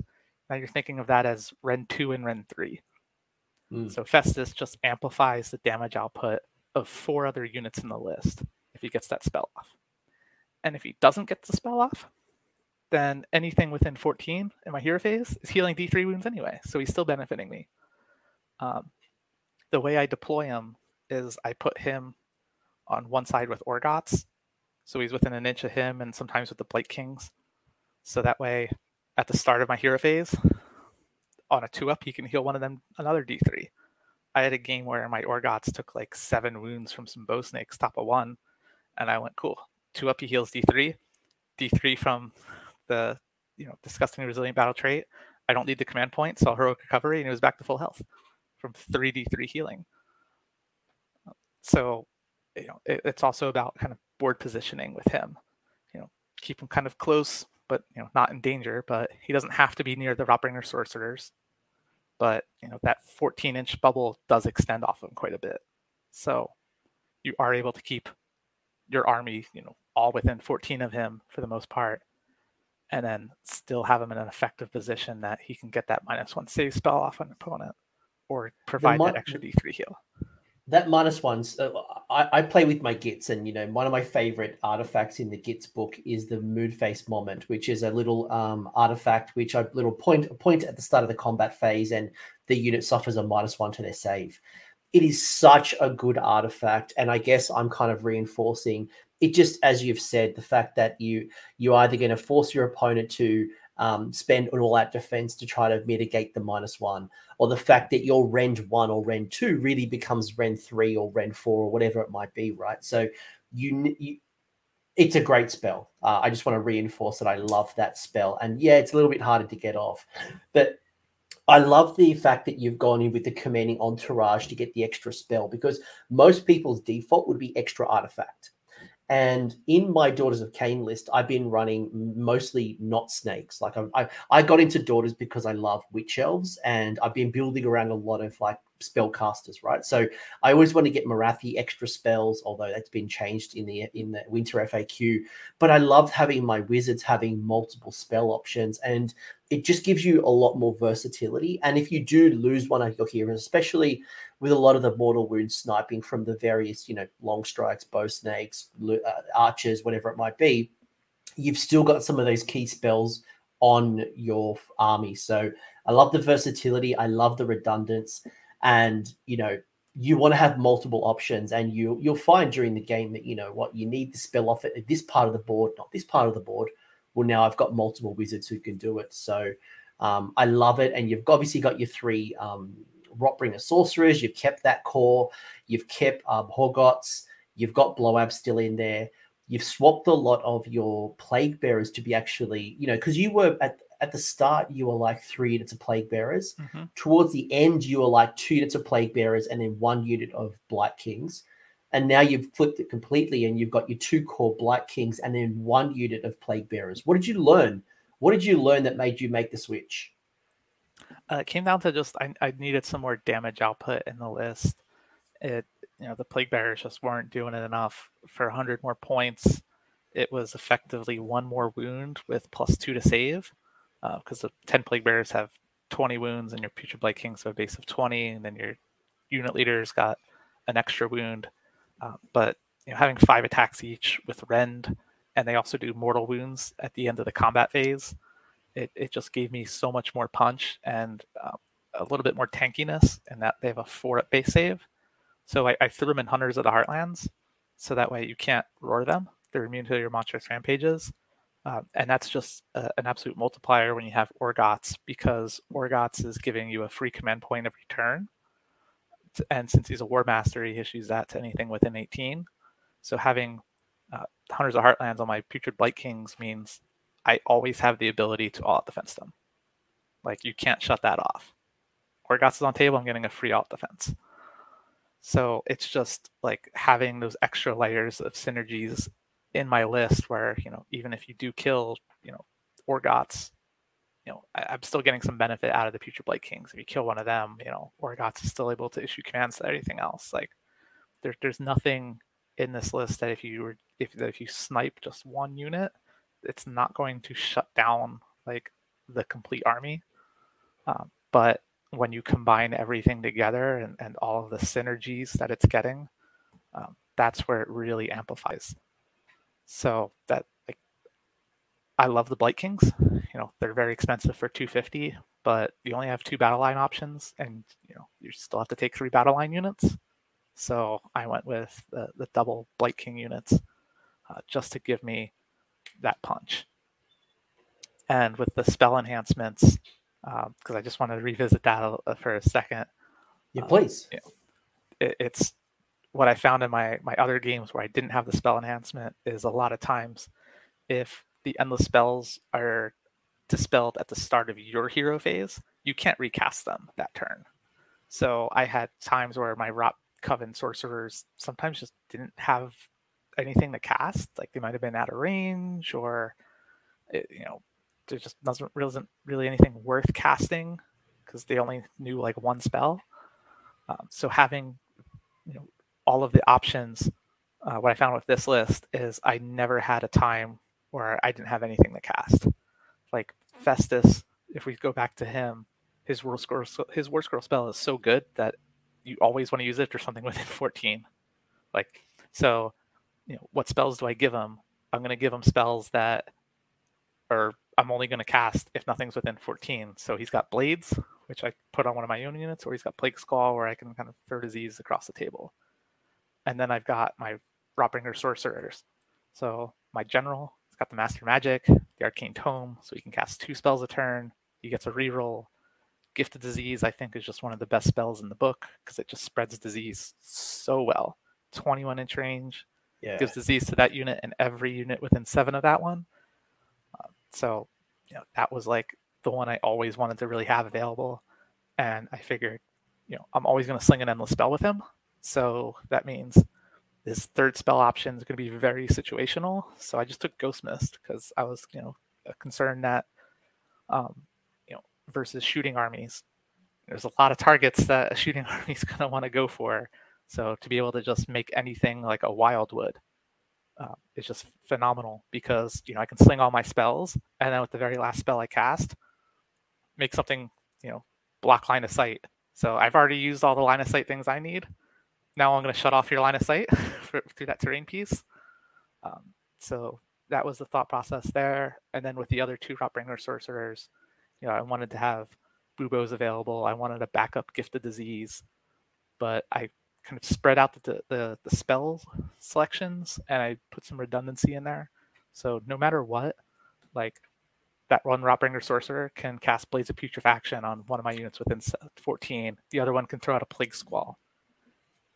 And then Bloab himself, his War Scroll spell is so good. If anything's within 14, you're always going to use the War Scroll spell because it's just that good. So he needed two things where maybe they're a little more situational. So I'm not within 14 of a Maw Crusher or Marathi, but within 21 inches. So I'll take a +1 cast to make it -1 hit with Magnificent Buboes, or the anti-horde tech of Rancid Visitations that we kind of touched on earlier, which is so situational because it's really good when you're surrounded by a lot of models from an enemy unit. And none of my Rotbringer sorcerers are going to be in that situation. Festus is not going to be in that situation, right? Because if they're surrounded by a unit of zombies, I'm in a lot of trouble.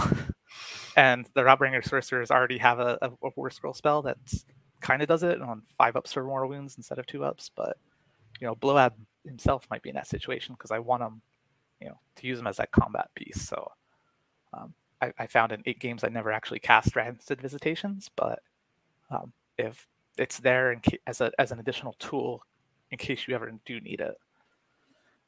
So one of the things I wish I would have brought them up with me, but I had 5 little like white cards that I could use like a magic marker on, or like a dry erase. And I named all the cards. So I had Bloab, Festus, and then my Rotbringer sorcerer models are very distinct. I don't use, like I have a Sal the Faithless one that I use as my general. I have a converted one made from a Bloab, and then the other one's this real old metal sorcerer model.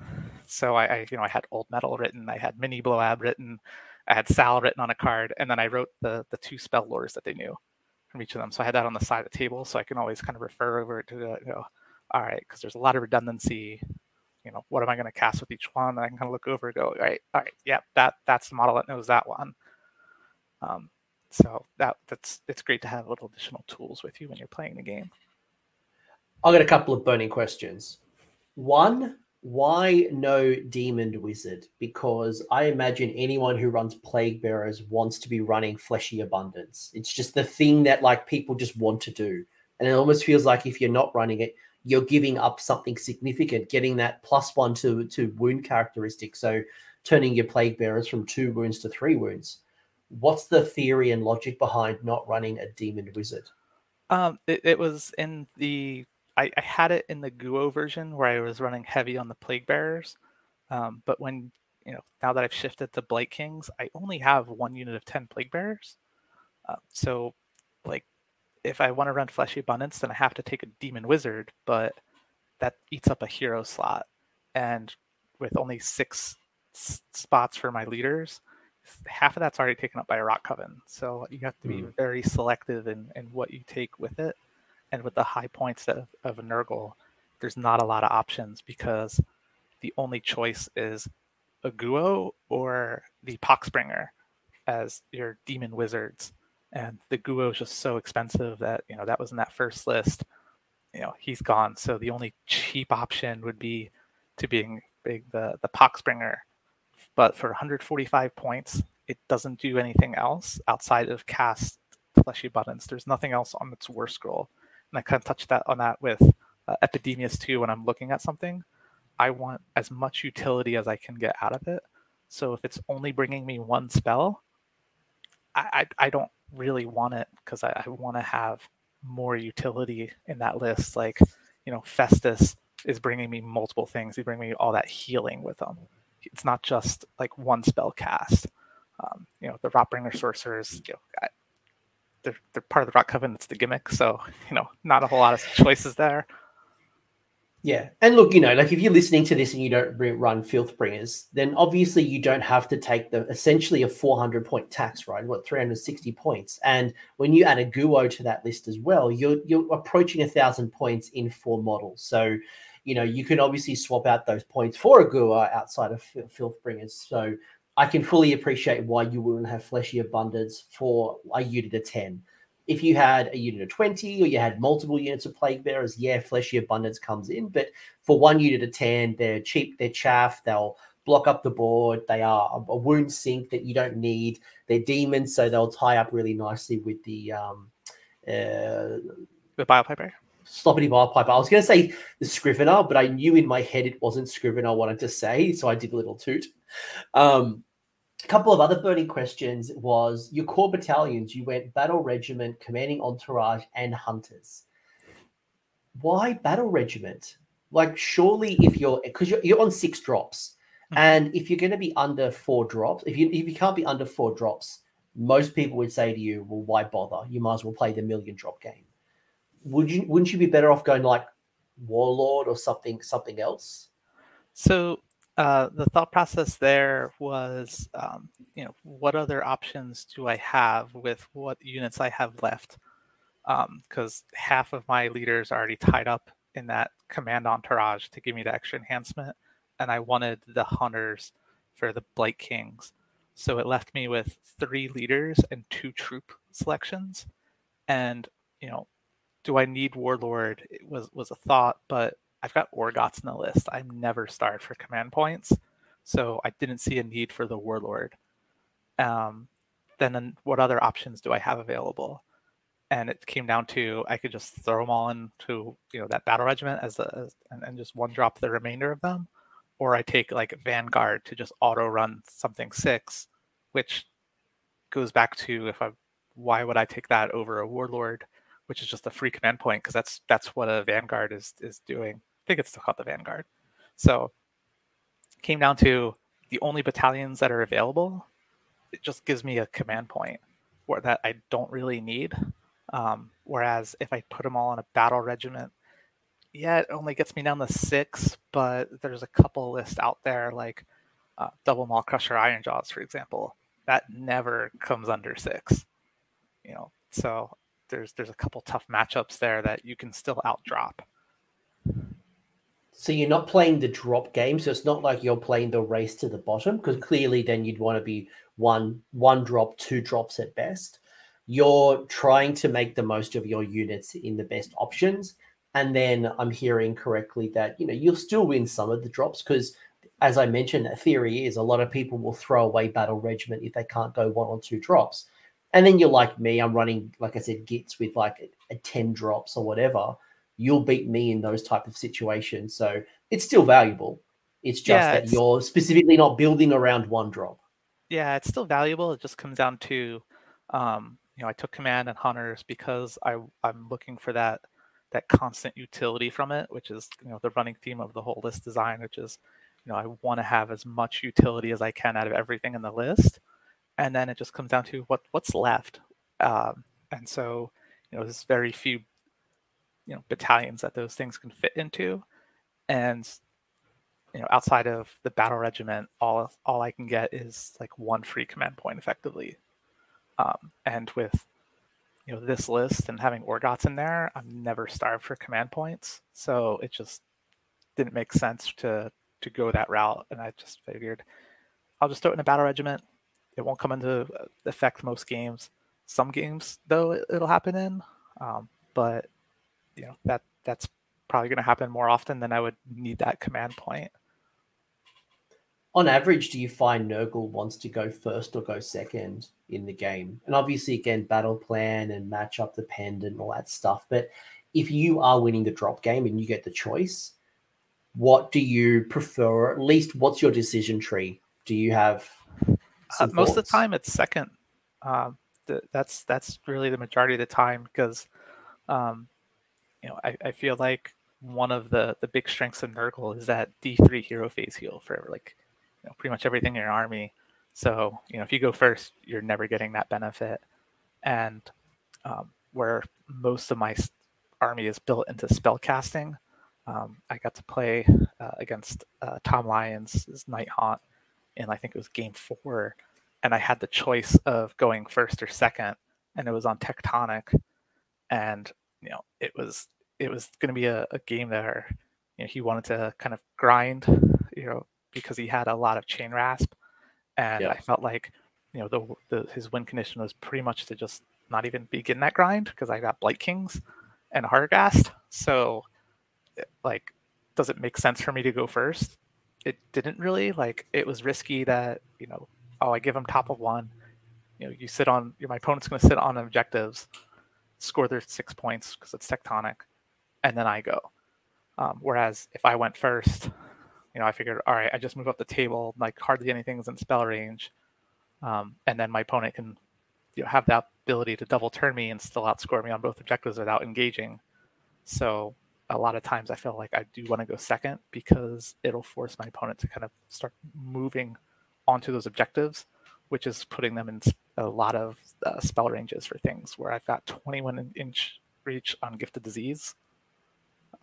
So it's most matchups second. I'm comfortable with my opponent usually taking the first turn. Would there be a situation where you'd want to go first? I actually took first against a double Maw Crusher list in my game 5, and I still don't know if it was the right decision. I just, I looked at it and was like, well, I can put this unit of Nurglings right here on the table. I spent about at least 2 minutes measuring the table and let my opponent know what I was doing because I was on his side table, going through my whole thought process. So he knew I wasn't trying to delay things, and he was real cool opponent, absolute joy to play against.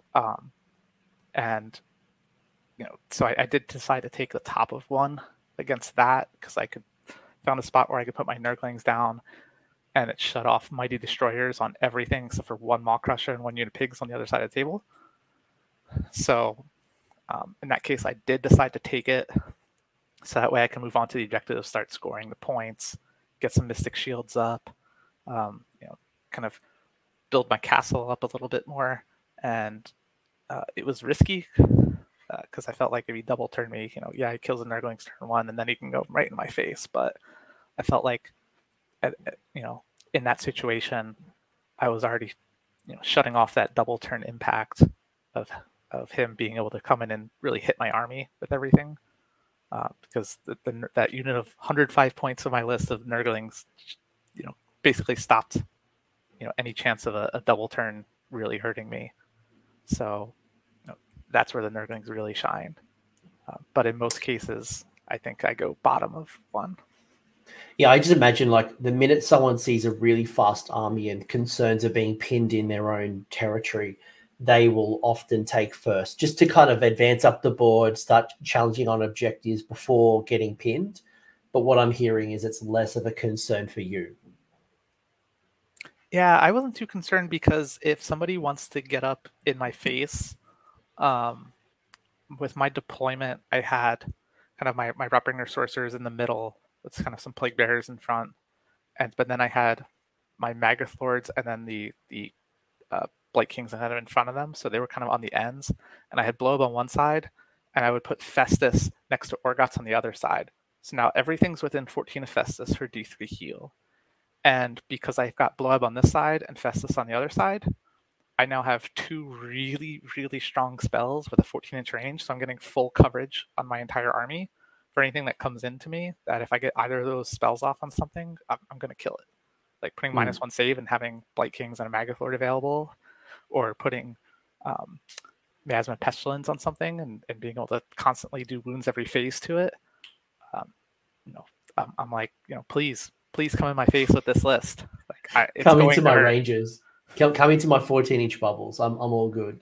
And the great thing as well is you're durable enough that anyone who charges into your face, you can take the punch quite well. And then respond appropriately. Where some armies, especially ones that don't have the screens and the chaff, it seems like screens and chaffs have been thrown out the window. People have forgotten to take them, and now they're starting to get punished. I do wonder what the world might look like if Hunters of the Heartland ever gets dropped, or what the General's Handbook 2022 is going to bring to us. But it seems like people are forgetting about screens and chaff, and at least you have the ability to kind of take the punch and then respond appropriately. So that's probably one cool thing about Nurgle, is that you can take the punch pretty well. Pretty well, except for those dragons and the Destroyer X Maw Crusher every now and then. Well, what do you do against dragons?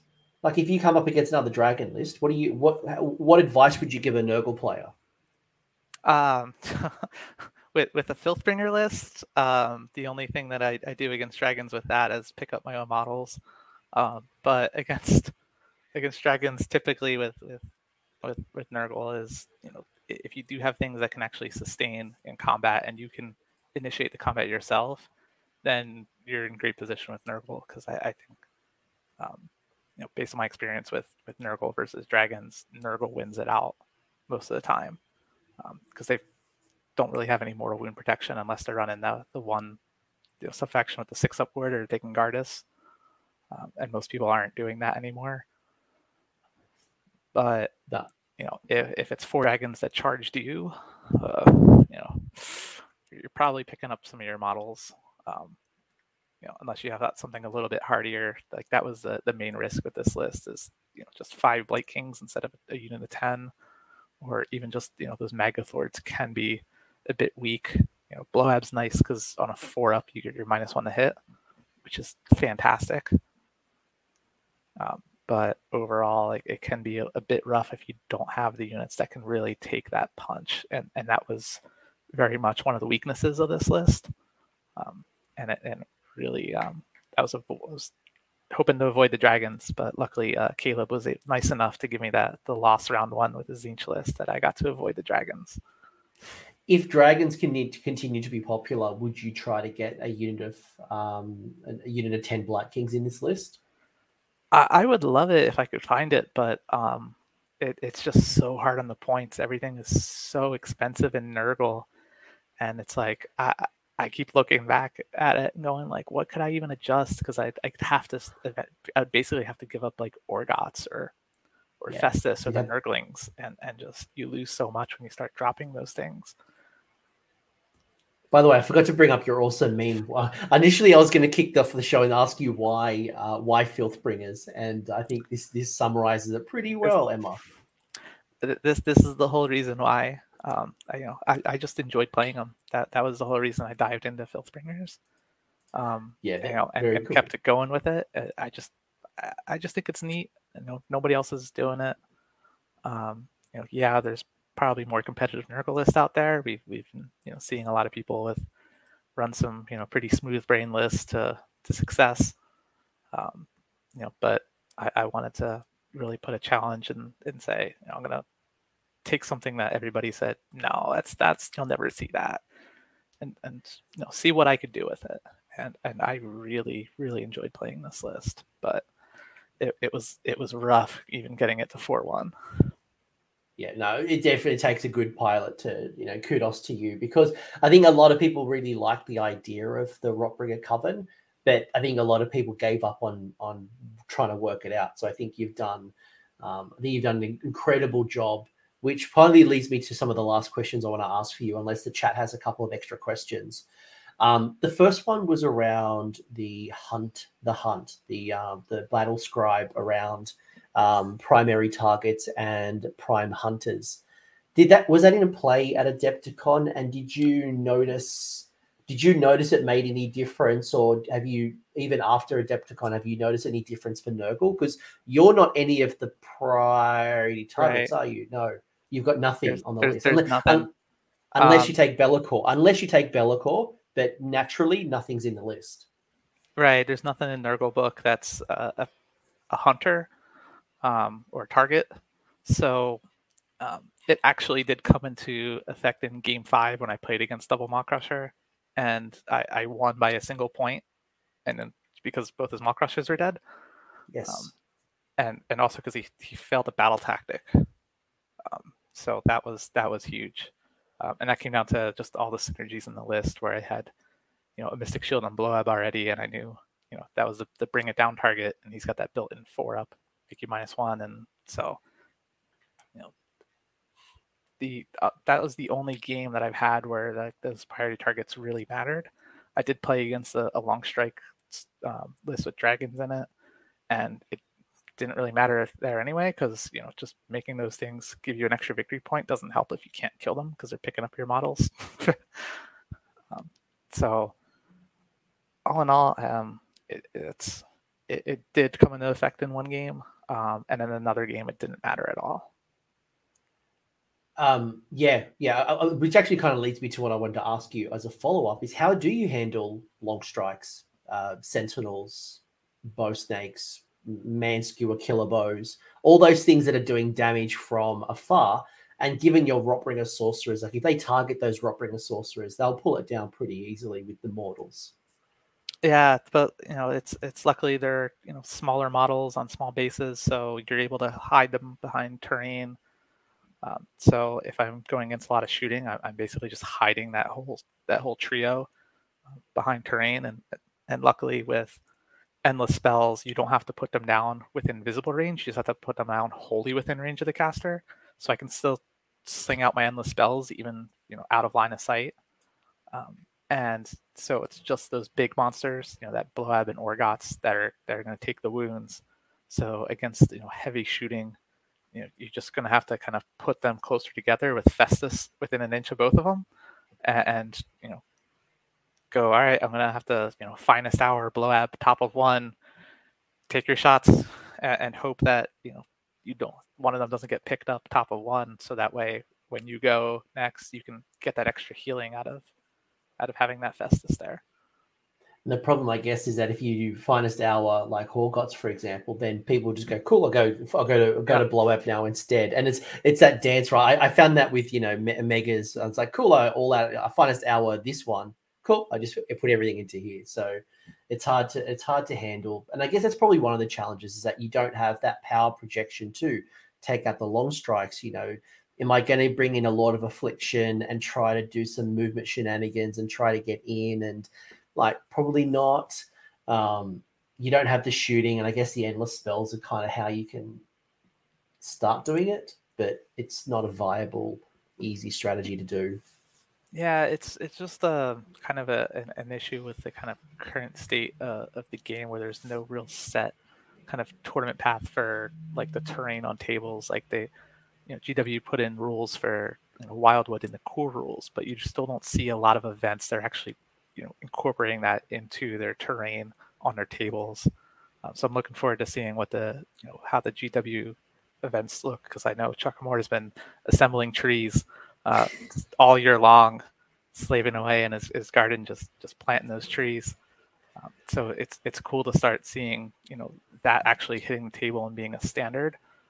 So I think there's been a lot of discussion in the community about what the terrain should look like on tables, and as we keep seeing more shooting armies coming into the fold, maybe the community does need that level of terrain, hopefully not 40k levels where it's you have to have L-shaped walls and this and that, but I think we do need some level of having line of sight blocking terrain to at least put some counterplay, because it feels bad right now when there's not any counterplay to shooting, and you go to events and the terrain is maybe 2 inches tall at most, and that's why you see a lot of these shooting lists just really shine, and just because there's no counterplay. Yeah, and as a tournament organizer, literally I'm running a 90-player tournament next week. It's hard to have multiple level type of terrain and blocking line of sight. But I think to your point, and I've been doing a lot of research in 40k 9th edition, looking at terrain rules, and not that I want to take the 40k terrain rules and just dump them into AOS, but I'm thinking what are the lessons and what can you start doing? And I love the idea of just pre-labeling terrain to go, right, this is this. Not just mysterious landscapes, that this blocks line of sight, this is garrisonable, this is an obstacle that does this. And I think there's more, probably a second layer of terrain that needs to happen in AOS, because you're right. I think we are creating our own problems by having two flats of boards, which enables the shooters to have free reign of what they want to shoot. I think if we had some more line of sight blocking, even if it was just defined, yeah, it might be a hill, but my hill is line of sight blocking, then we have a lot less problems. Don't at me about Sentinels, folks. Don't start. We all know that's a separate issue altogether. So yeah, I think that'll definitely help. But do you have any concerns about things coming out in the near future? Fire Slayers, Iden the Deepkin, Daughters of Cain, Nighthaunt. Any concerns? I think the only concern I have is probably just that incarnate of that's Conspire that's going to come out. I don't like the idea of having a little mini Marathi that can get inserted into any list. That's going to take at least 2 turns to kill. It just doesn't. It's too basic, and it's just like, hey, here's this model that's hard to kill. It just goes in, does damage in melee. I think that's really my only concern, is kind of that direction of where third edition's been going, which is like put big monster on table, charge big monster, do damage, opponent pick up model. And like there just doesn't seem a lot of like I guess like thought around how you play some of these units. Like, I know Teclis is like a big bad because he's got all the spellcasting dominance, but like I like him though, because there's so much you can do with him. You have to really think about everything you're doing with Teclis. He's got options of, am I going to cast 4 spells this turn, or am I going to make it 2? Which spells do I want to cast? Because that's where his power comes from. But my only concern with things right now is just this, this monster heavy, like, just put big monster on table, swing. Ugh. Have you, by the way, like that's actually why I've been playing a counter meta. I've been playing 120 Idiot Gits recently, because I'm like, well, you can run a monster. You count on 5 an objective. I'm just going to grind you with my netters, and I'm just going to sit on an objective and laugh at you. And I don't care which long strikes shoot my Gits, because they're all 120 idiots. But would you add a Kronspine to your list? Would you, as a Nurgle player, not on principle, but as a competitive option? And don't start on like buying Games Workshop or not. Like, just like, would you take the model? Like, would you take it as a Nurgle player? As a Nurgle player, I don't really see a real need for it, really. Like, maybe it's pretty good with that fly spam where you're just gonna go right up the table anyway, and now your opponent can't retreat and they're just bogged down with Puscoils. So I can see maybe it can be really obnoxious there, but overall, and any other kind of Nurgle list for 400 points, Nurgle's already really tight on the points. So it's just tough trying to find that spot where it fits into. And since it's giving -1 the casting for any wizards that it's not bound to, that's within its domination range, Nurgle already doesn't have a lot of bonuses to its own spell casting, and there's a lot of good spells in Nurgle. So now you got to be extra careful with its positioning.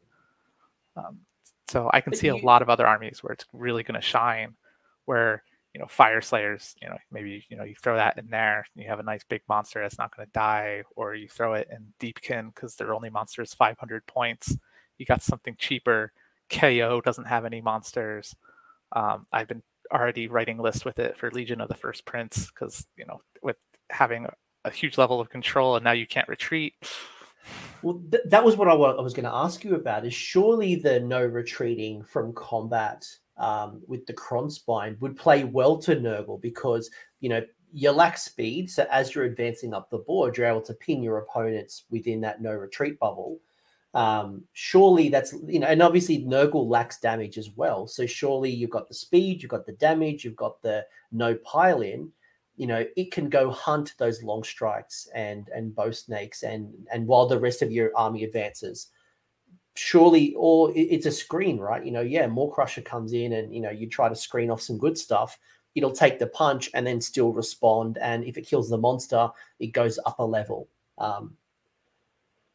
I think it's I think you can build around it in any army. Like it's just one of those war scrolls where it's just really strong, and the fact that you can put it in anything, you can certainly build around it. Like I think it could be pretty deadly with that Puscoil spam we've been seeing lately.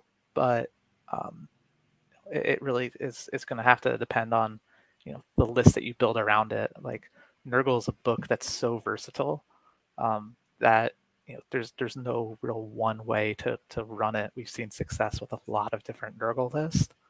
Um, Befouling Host, we've seen Drowned Men. We've seen a lot of variety in these lists, and so it's not like Lumineth where you're saying, cool, are you taking foxes with your sentinels, or are you taking Teclis with your sentinels? Yeah, Law Seeker, no Law Seeker, yeah, and like I appreciate your thinking, right? Not a lot of people have had a chance to test it out properly or enough, right? But I really wanted to get some of your early thinking to say, would I find 400 odd points in my army to bring in Kromspine? What am I giving up? What will I get out of it? And there's no right or wrong here, folks. If you want to run Kromspine with your army, go do it. I do worry that we're going to come into a meta where it's going to be basically Kromspine versus Kromspine. And you're going to have to take Kromspine if you want to be competitive, but let's see how it all goes. And maybe, your durability is enough to be able to handle it appropriately and start bringing those levels down. We're bringing back Archaon to deal with these Kromspines.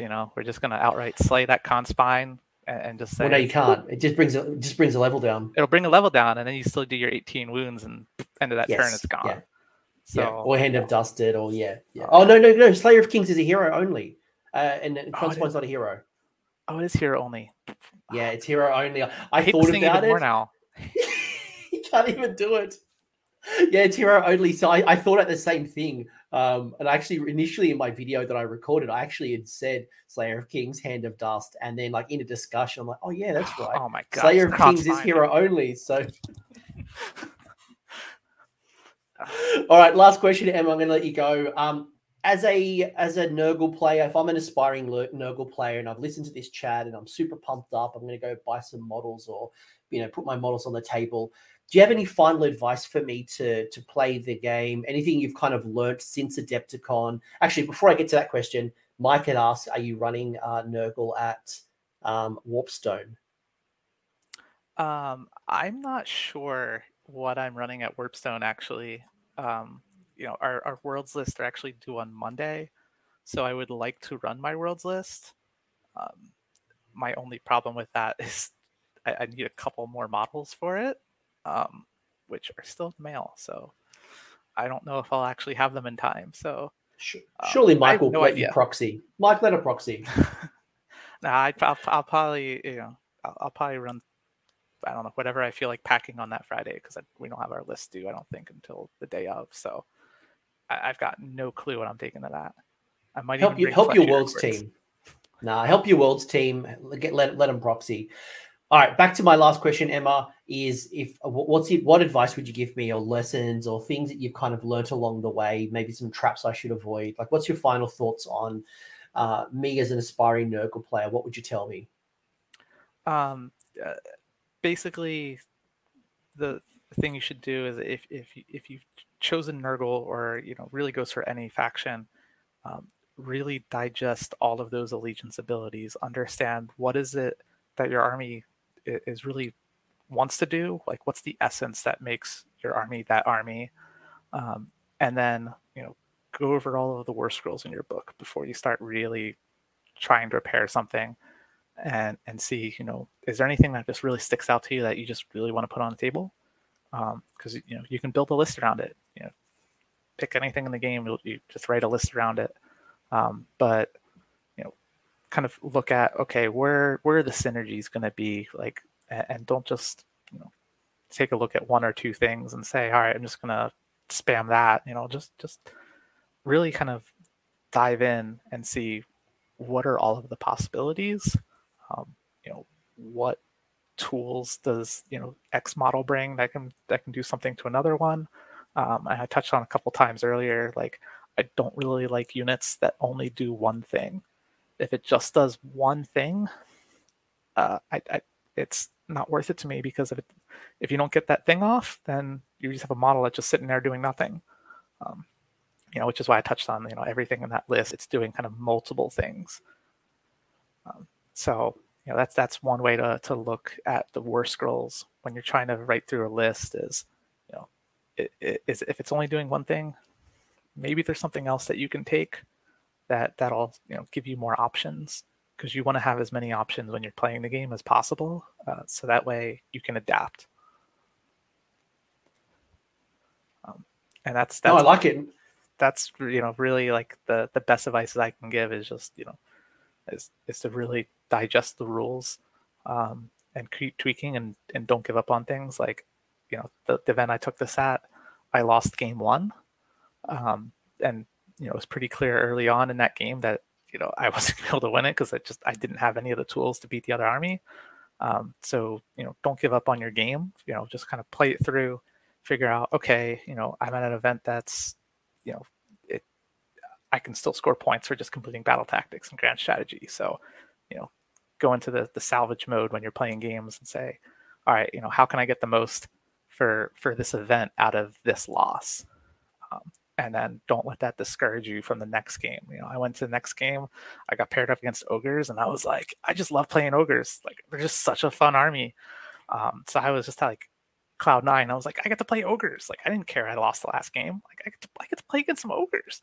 This is awesome. So just every single game that you step into, just treat it as a new, brand new game. Um, when you're going to events too, you're paying money, you're traveling to get there, and you're playing against other people that have traveled from around, and they're paying money to be there.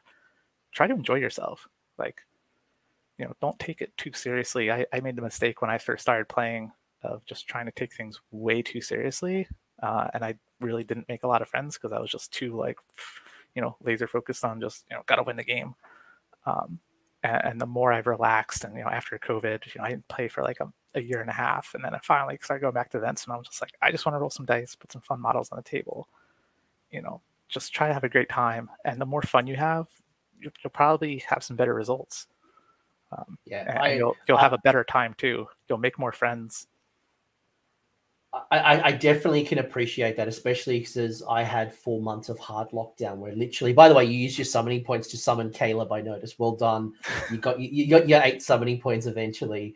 But like, I agree with you. I think especially during COVID and now that I've come out of COVID, I just want to roll dice. I want to have fun. I'm messing around with things that I wouldn't normally mess around with. And, I might get back into the really hyper competitive version of Anthony. And I'm going to go to LVO, and maybe leading into LVO, I'll get into really hyper competitive Anthony. But I think, you've raised some really good points. Just get out there, meet friends, roll some dice. Don't take it too seriously. It's not like winning the tournament gets you $1 million, right? You're not retiring. You're not semi-pro. You haven't got your pro card. But you've done well. You went 4-1. You won the event before it was FAQ'd, and I think you've done incredibly well considering you ran an off-letter meta list. You didn't run your fly spam. You weren't running the Glotkin.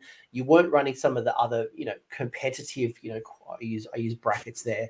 The things that most people would stick to in a Nurgle list. You were able to prove that the book is diverse. There are lots of ways to play it, and no matter if you want to go mortals, demons, a mixed combination, you want to run the Megath Lords, you want to run the Great Unclean One, whatever it might be, there is a competitive level and an option for you. So Emma, you've absolutely killed it, and everyone has loved this discussion. Anything that you want to say finally? Any shout outs? Any people you want to call out? If people want to talk to you, you are on Twitter. I would highly recommend following Emma. She has the best tweets. She has some of the best memes. I actually stole one of your memes without even knowing, and it was just like, I recognize it. I'm like, I don't know. I wake up in the morning and like every Facebook group is sharing this particular meme, but I now should know that you are the ultimate meme creator. I'm just trying to have some fun with the game, and like I originally said with this list, just kind of be the meta you want to see with it. Be the kind of player you want to play against.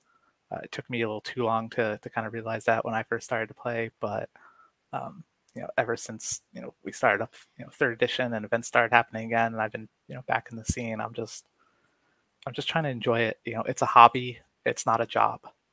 Like we've invested our time, our money, like we've developed, and the more fun you have with it, the better time. You're going to have more memories. You're going to make more friends, meet more connections. And, some of those connections, I applied for Team America last year. I figured, I'll, at least just get some games in against some great players around the country. Somehow they must have screwed up their spreadsheets and they let me on the team. I don't know how that happened.